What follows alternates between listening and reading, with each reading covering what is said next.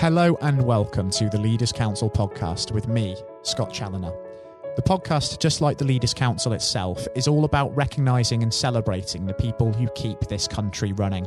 We exist to give leaders a voice outside of their own organisation and to support them in the same way that they support their staff every single day of the week. If you're in a leadership position yourself and would like to have your voice heard on the national stage, please go to leaderscouncil.co.uk/apply. Joining me on today's programme, on a rainy autumn day here in the capital, is Jack Buckner. Jack is the CEO at British Swimming, the national governing body for swimming, paraswimming, diving, synchronised swimming, water polo and open water sports in Great Britain. Jack is an experienced CEO with a lifetime of sports experience behind him, having competed for Great Britain in 2 Olympic Games as an athlete. Jack, very warm welcome to yourself and thank you ever so much for taking the time to join us on the programme. It's a pleasure. It's a pleasure for us as well to welcome you onto the airwaves with us. Normally at this point in the show, we would dive straight into the subject of leadership and really bring that into focus. But just considering the ongoing COVID situation, I think it is appropriate that we begin with that because it has proven to be such a significant challenge for leaders within all walks of life. But for yourself and for British Swimming and indeed sports as a whole, just to what extent has it affected you and the sector? It's been huge, really. I think, like all of us in society, it's turned our worlds upside down, and it's been incredibly challenging. The most obvious challenge for us was the Olympics in Tokyo and Paralympics have been postponed. So most of our energy was focused on that, and then suddenly it's gone. All our athletes and swimmers were out of the water, and sports stopped. So it's been a massive challenge. I wouldn't want to overplay it though, because it's been a challenge in all walks of life. So we've all had to adapt and try and make good decisions under a lot of pressure.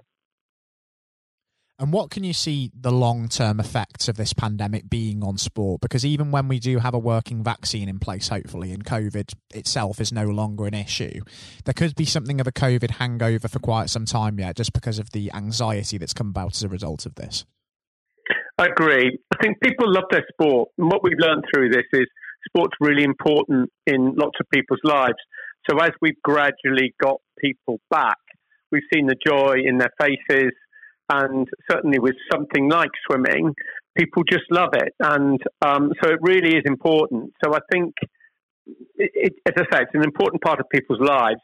At the same time, the actual mechanics, the economics, and particularly events with spectators and that atmosphere, it still feels a long way away. And how we can afford to stage events and have sport as it used to be is going to be a massive challenge for all of us.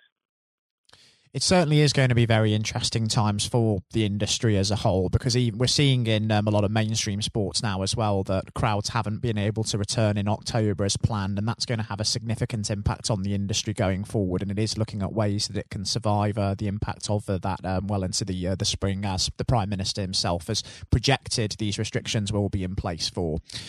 Looking back, however, over the last few months and sort of looking forward to what's going to be needed in the months to come, would you say that you've learnt anything in your leadership capacity from all of this, Jack, in having to adapt to a new reality? And there are some even minor positives that you can take from this terrible experience.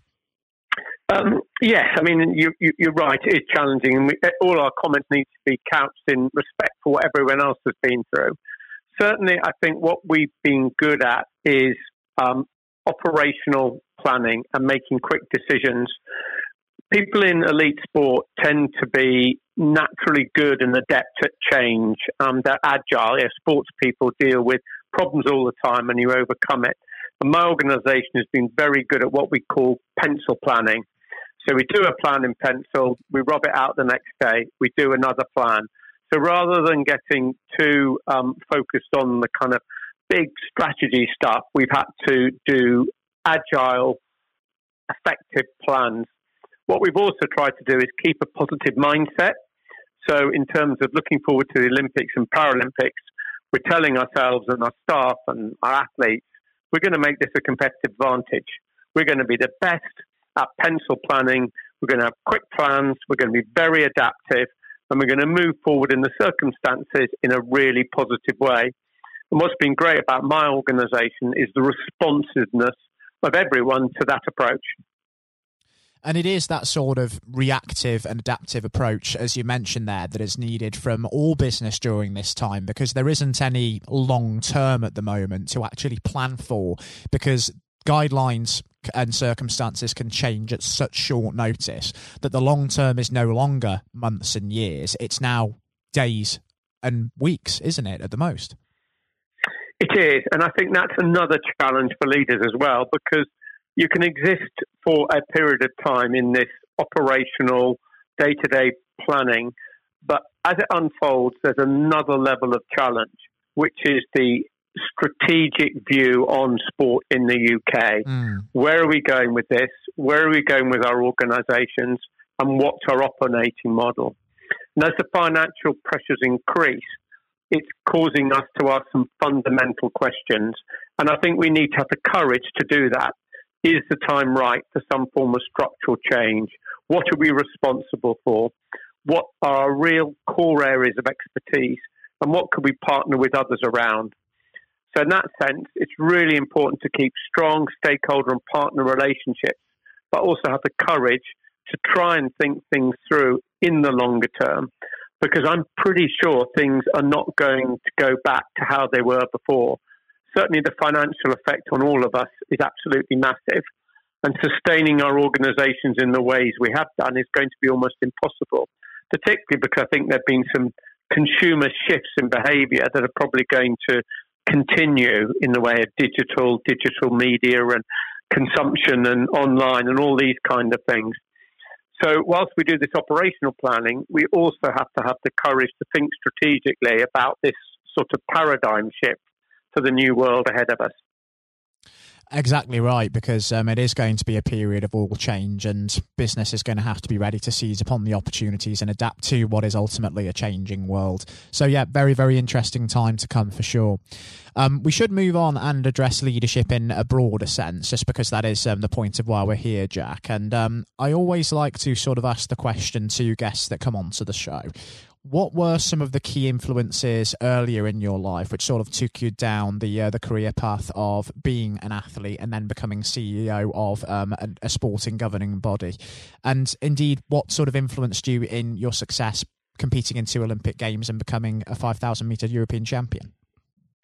So I think I'm one of these people who love sport, and I love the challenge of running, and I still do. Sport gives you a real simple, clear objective, and you commit yourself to it, which I've absolutely loved and enjoyed through my career. It's I like the tension of competing, and I like the excitement and the opportunities it provided. I think also you get quite closely aligned to what I call the coaching approach to leadership. And I certainly went into leadership roles out of sport with that in my mind, that I was a coach, and my role as a leader is to coach others. And generally that served me well, because it encourages you to give people autonomy, to express themselves, and to operate quite independently. At times that approach has been challenged, because when you're dealing with large organisations and complexity, sometimes the boundaries you give need to be tighter.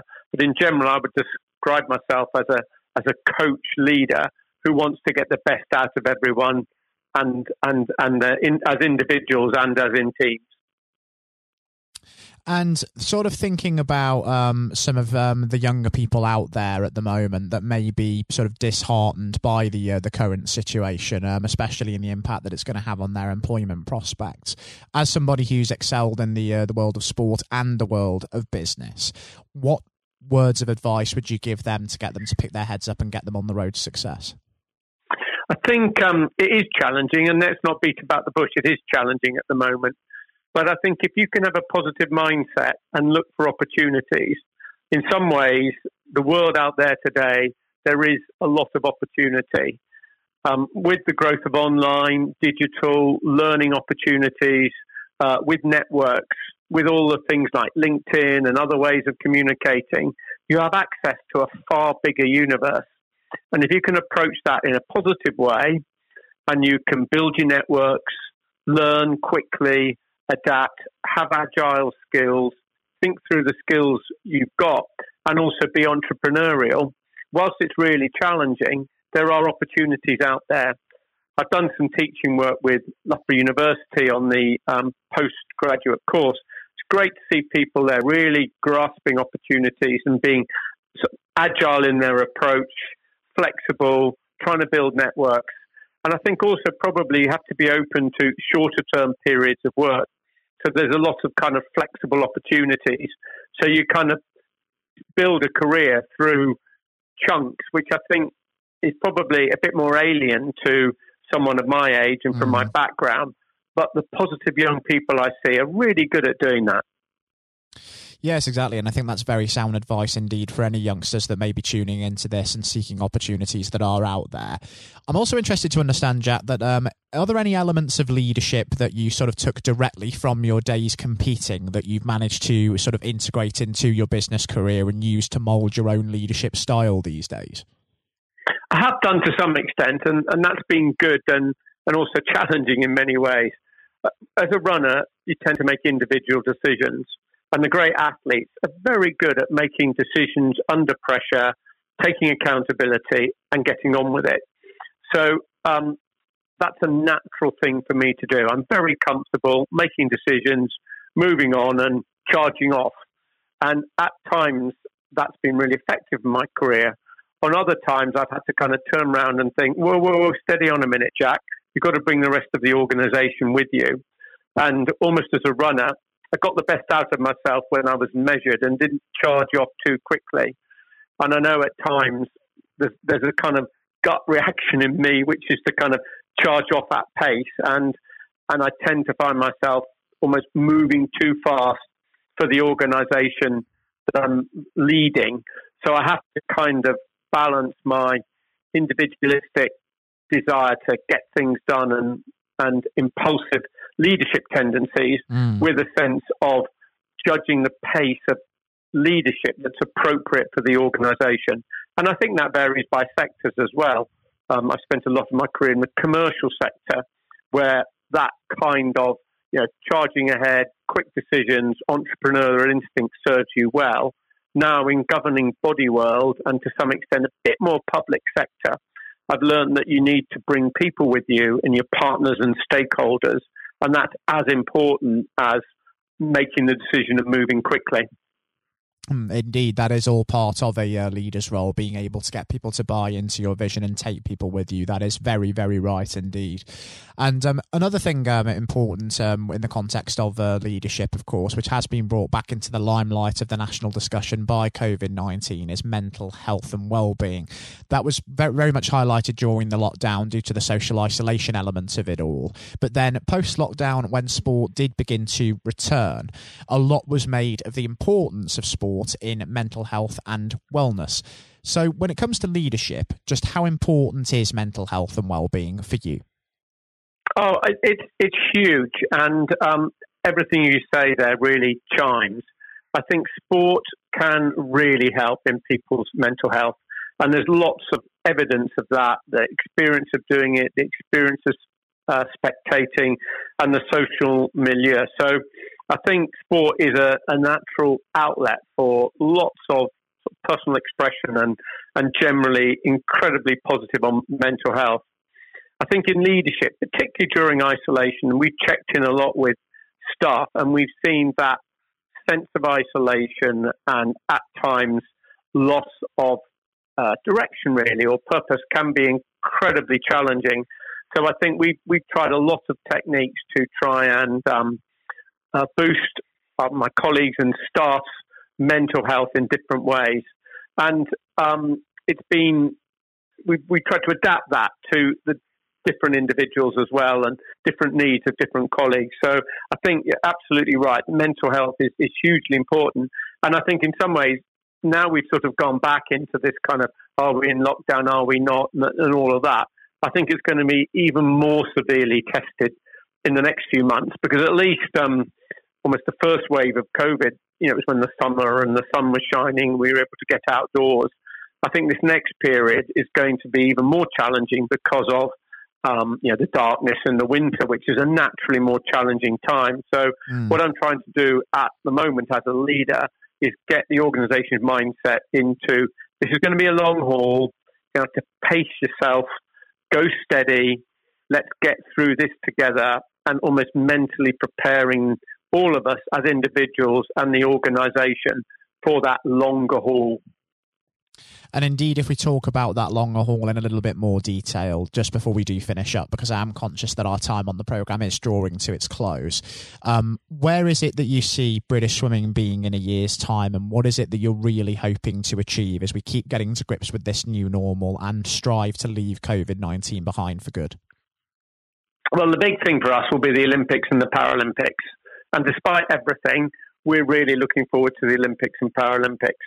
So if this time next year, you're picking up the phone to me and we've had a great Olympics and Paralympics and we're feeling positive, we've established great role models, we've delivered what we can in what we call winning well. We want to win, but we want to win well, and all the things that's associated with that in terms of mental health benefits and positiveness.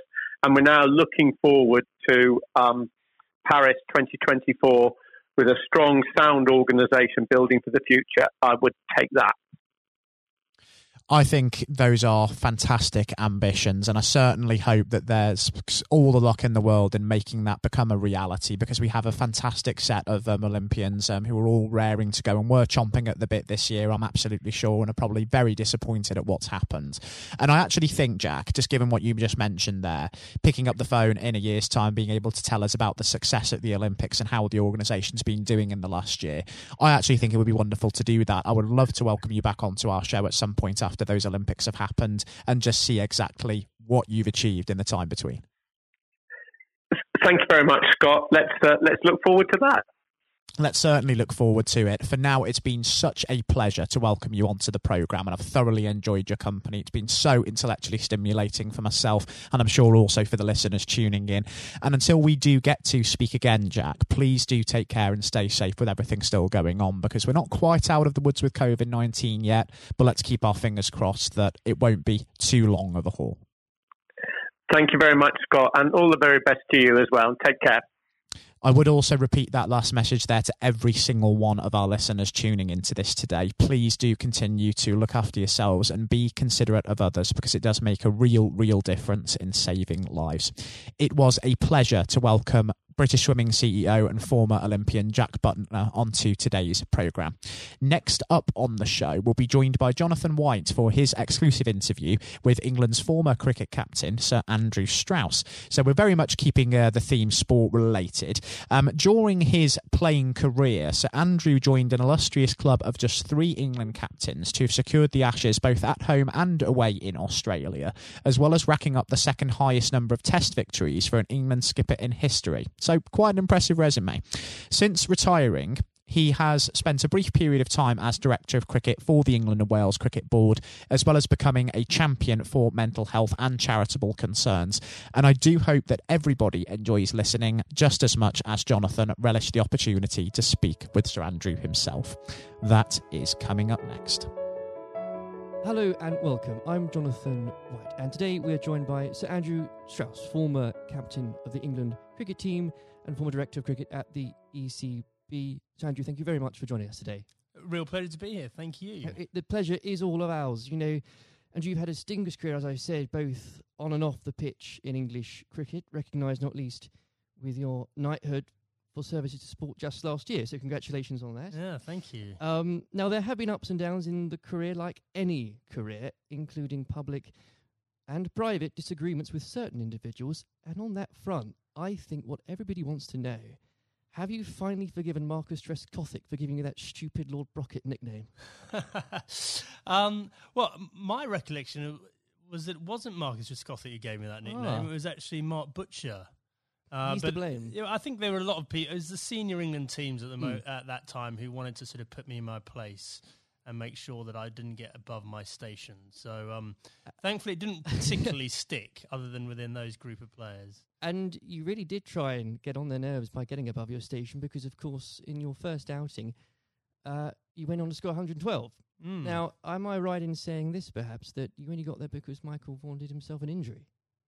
Well, that was the reason I got on the pitch in the first place. Yeah, absolutely. I mean, it's often sort of misunderstood or misjudged the role that luck plays in an international cricket or sporting career, full stop. And, I was waiting patiently in the wings for an opportunity, and it didn't really seem like an opportunity was going to come along. And then, I've only got injured in the nets, and there was my chance, and I had to kind of grab it with both hands if I could. And you certainly did. What was it like then to see your name being put up on the Lord's Honour Board after your first appearance?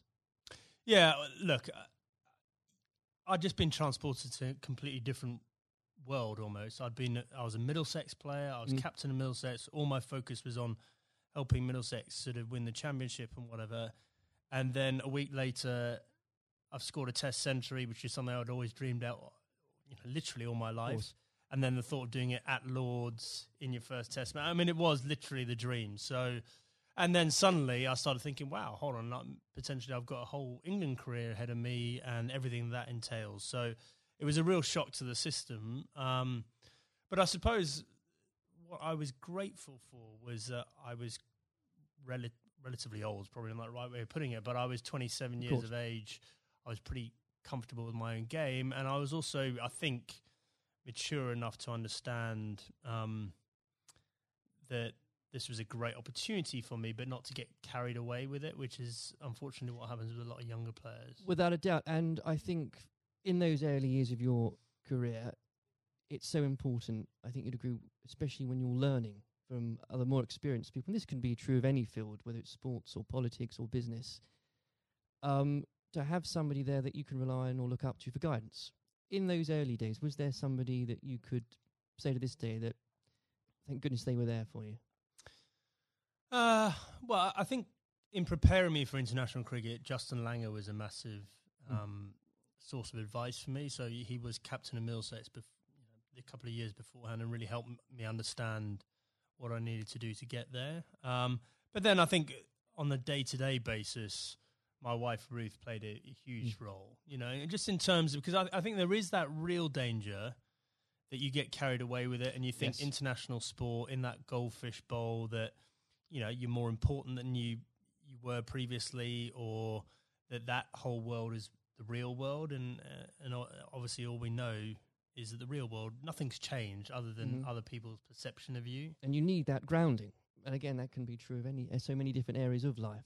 I think so, yeah. I mean, very easy to get caught up in it and end up doing different things, being with different people, sort of trying to enjoy everything that goes with international cricket rather than focusing on the actual international cricket. And itself. In those early days, Andrew, there were lots of examples where you could have got carried away because that team accomplished so much. I think for a lot of people, the 2005 Ashes series is one of the greatest sporting moments of this country's history. Now, we could chat for hours about that, but I know I wouldn't be allowed to, and you've got other places to be, so we can't do that. But if I may, I would love to ask what your highlight was personally for that, but perhaps more importantly, as a team, how were you able as a group to deal with the pressure no doubt you were feeling?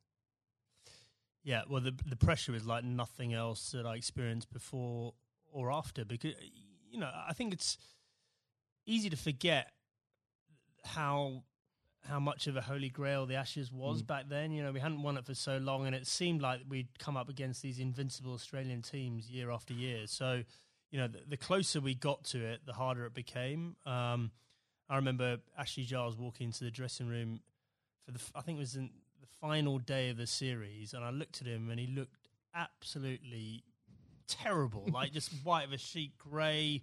He looked like aged about 5 years. I went, God, Charlie, you're not looking too good. And he went, yeah, it's not surprising. I haven't slept for 8 weeks. And I went, well, join the club. And I think we'd all been sort of living this behind our own closed doors. And it's just an extraordinary thing. And without doubt, the highlight was, number one, drawing that game at the Oval to make sure we won the Ashes, but also the day after, that open top bus parade around London, and to understand that we'd broken out of the cricket bubble, that they're just general sports fans or just people that were interested in seeing England win at something, were all engaged and completely besotted by the whole thing. I think that's such a key point now, because there were so many people back in 2005 that may have not even given cricket a second glance, and it put a whole new generation, especially of children, school kids, into loving that sport. And so beyond the actual competition itself, what a fantastic thing to be able to say was accomplished for absolutely. Everything you say there is absolutely right. Like we just sort of opened the doors of cricket to a whole new generation. But probably more importantly, it was the one and only time in my life that I got papped outside a nightclub that night when we were celebrating. You know, I felt like I'd really arrived as a celebrity. Yes. It only happened for that one night, unfortunately. But I did ask for a highlight, and if you didn't perhaps give a specific one on the pitch, so I would suggest perhaps that catch at Trent Bridge. No.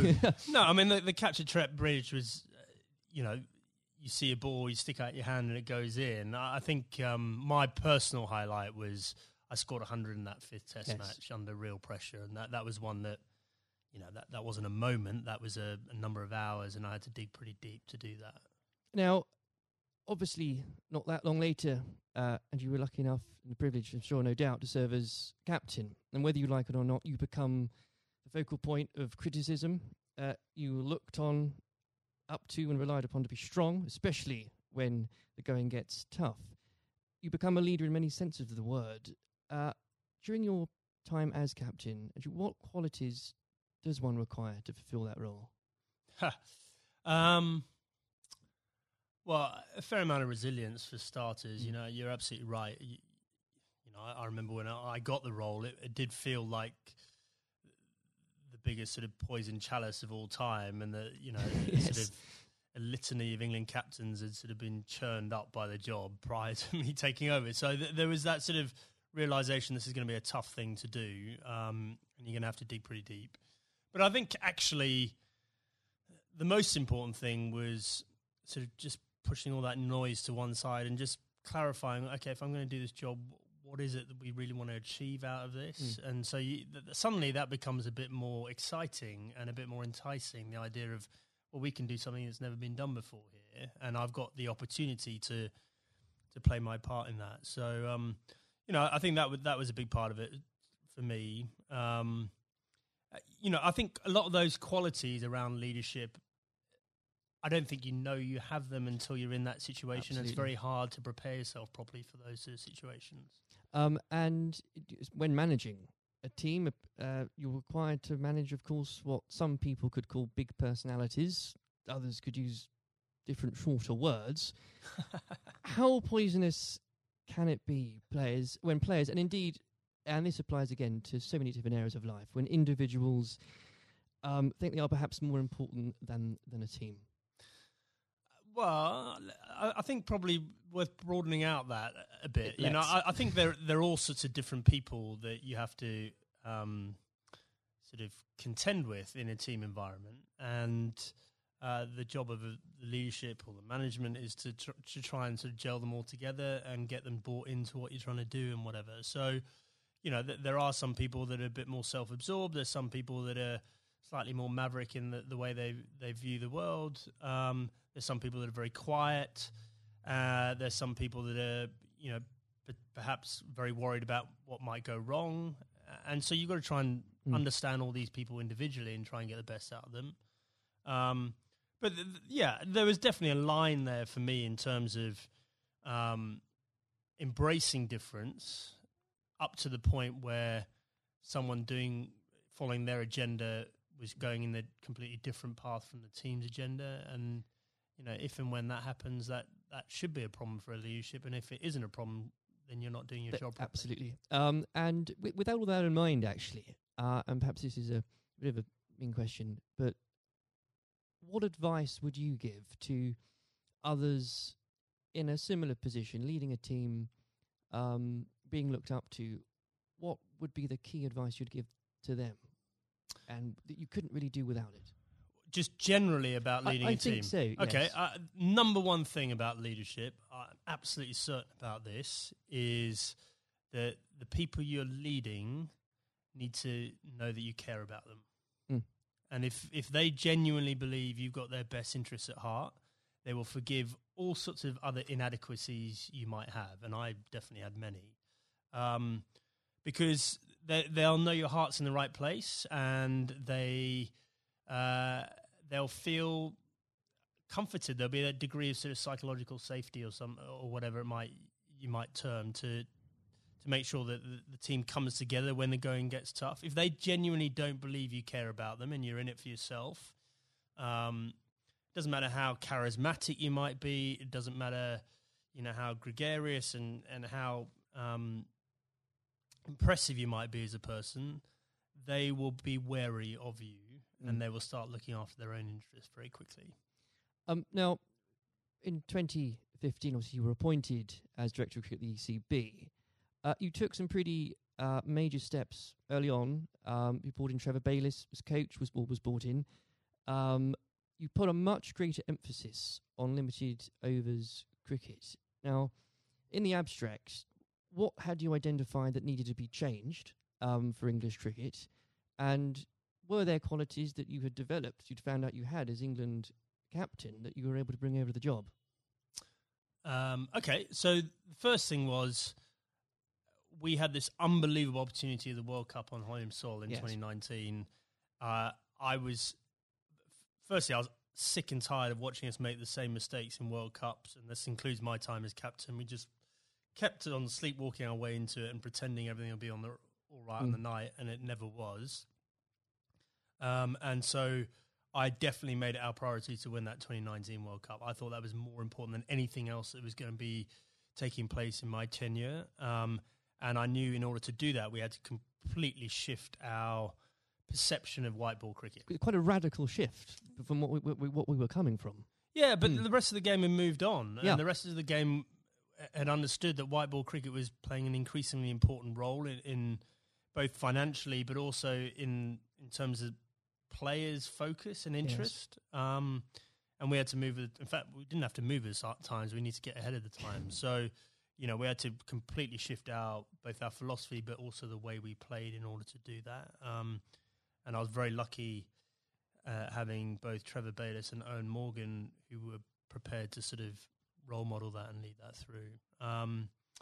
And the second part of your question around what had the England captaincy sort of done to prepare me for the role, I think I was comfortable leading. I knew the environment. I knew what I was getting myself into. And in the early days, I could leverage some of the relationships that I had with the players. But actually, I found it a very different challenge because you are so far removed from what's going on the ground. Right. And so, you're relying on other people to have to, buy into what you want to happen and then do it themselves. And often, in different time zones in different parts of the world. So that was a very new experience for me. Well, I think the strategy paid off, and I don't know about you, but when watching that World Cup final, again, as so many people did in this country, it's once again inspired another generation of especially school kids who, again, might not have given cricket a second look, who have now become avid cricket fans. I know of some, and what a wonderful thing that must be. Yeah, it was an incredible day, wasn't it? I mean, I think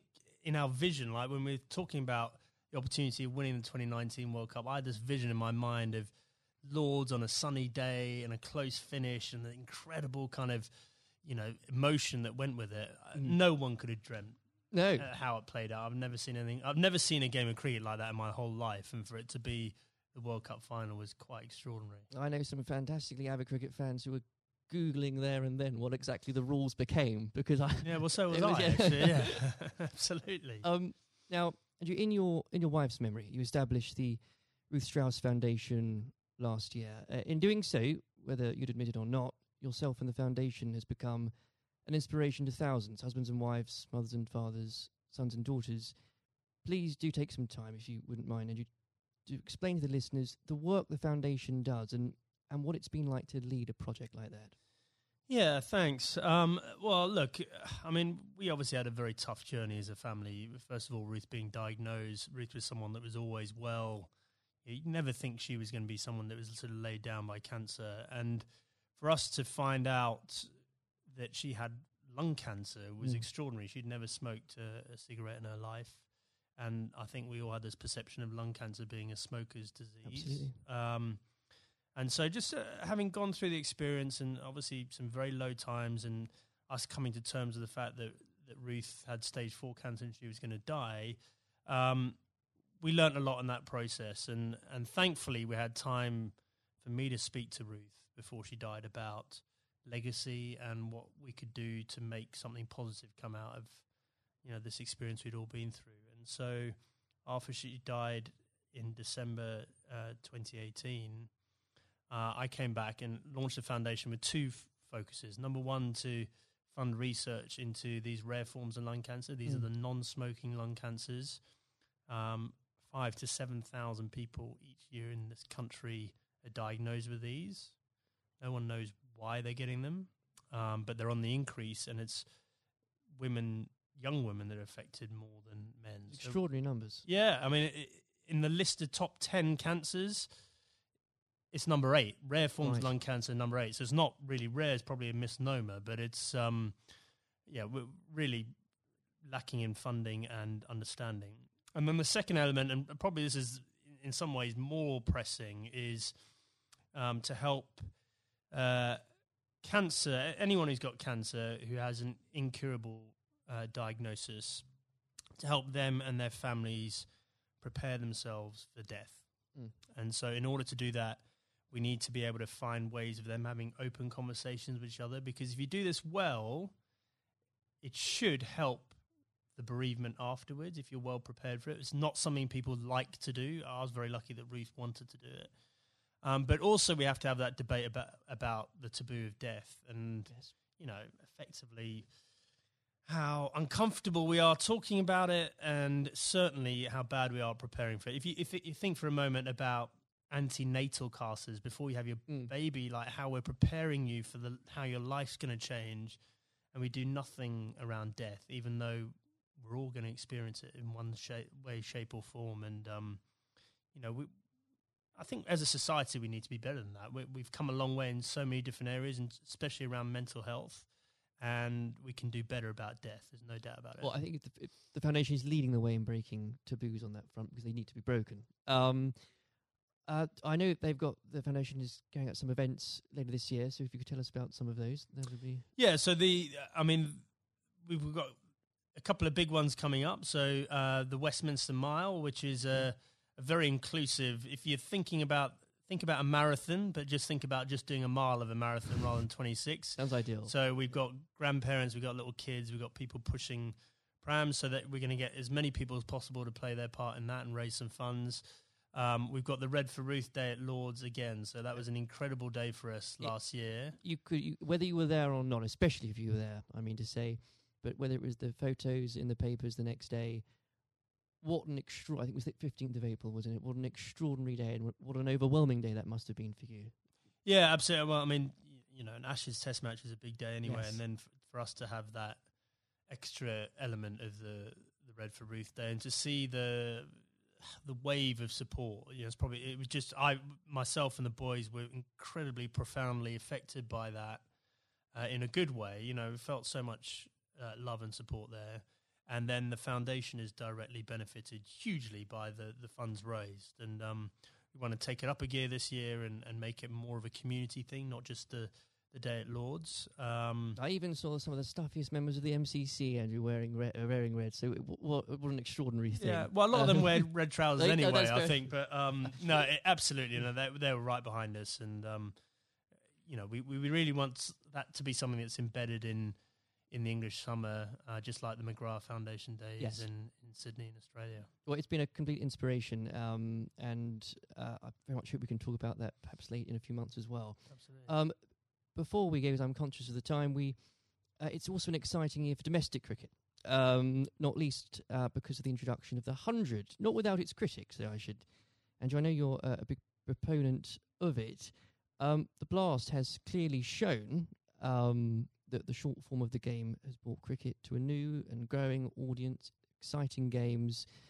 What do you say to those that ask, why do we need the 100 as well? So the 100 is the most important step forward in domestic cricket in this country ever. And the reason for that is that increasingly, well, there's two things. First of all, we need to break out of the cricket bubble. So the Blast followers tend to be the same people that follow other cricket. Right. And therefore, that's a small audience and potentially a declining one over time, even though the Blast sales are increasing. We need to break out of that and try and get more general sports fans into cricket. But more importantly, just the way the tournament's set up, and it's one game a day over a 6-week period, broadcasters will pay money for that. And therefore, what we're trying to do is reduce our reliance on international cricket paying all the bills. If you think about Test cricket and some of the issues around the world, we just can't rely on that money coming in to fund the game. So we need to find another way of doing that. I just think it's going to be an incredible success. I'm so excited about it. I know there are people that are worried about it, but in 2 or 3 years' time, we're going to have our own short form tournament that will rival the Big Bash, and we'll be moving towards the IPL. And those are two enormous events out there, and we can have our own version of that ourselves. I can feel your enthusiasm for it. As an Essex fan, I'm still stumped as to, I think I'm going to have to choose between either supporting a team based at the Oval or a team based at Lords. And I'll get over that, but I'll have to do it. Well, surely it's got to be the Lords one, right? Of course. Yeah. Sanjay, it's been an absolute pleasure discussing that and everything else with you today. Thank you very much. Cheers. This has been the Leaders Council podcast. Thank you for celebrating excellence in leadership with us. I've been your host, Scott Challoner. Until next time, goodbye. Thank you for listening to our podcast. The views expressed within the podcast do not reflect the views of the Leaders Council of Great Britain and Northern Ireland, its parent company or subsidiaries, members of staff, or other guests of any other person therein associated.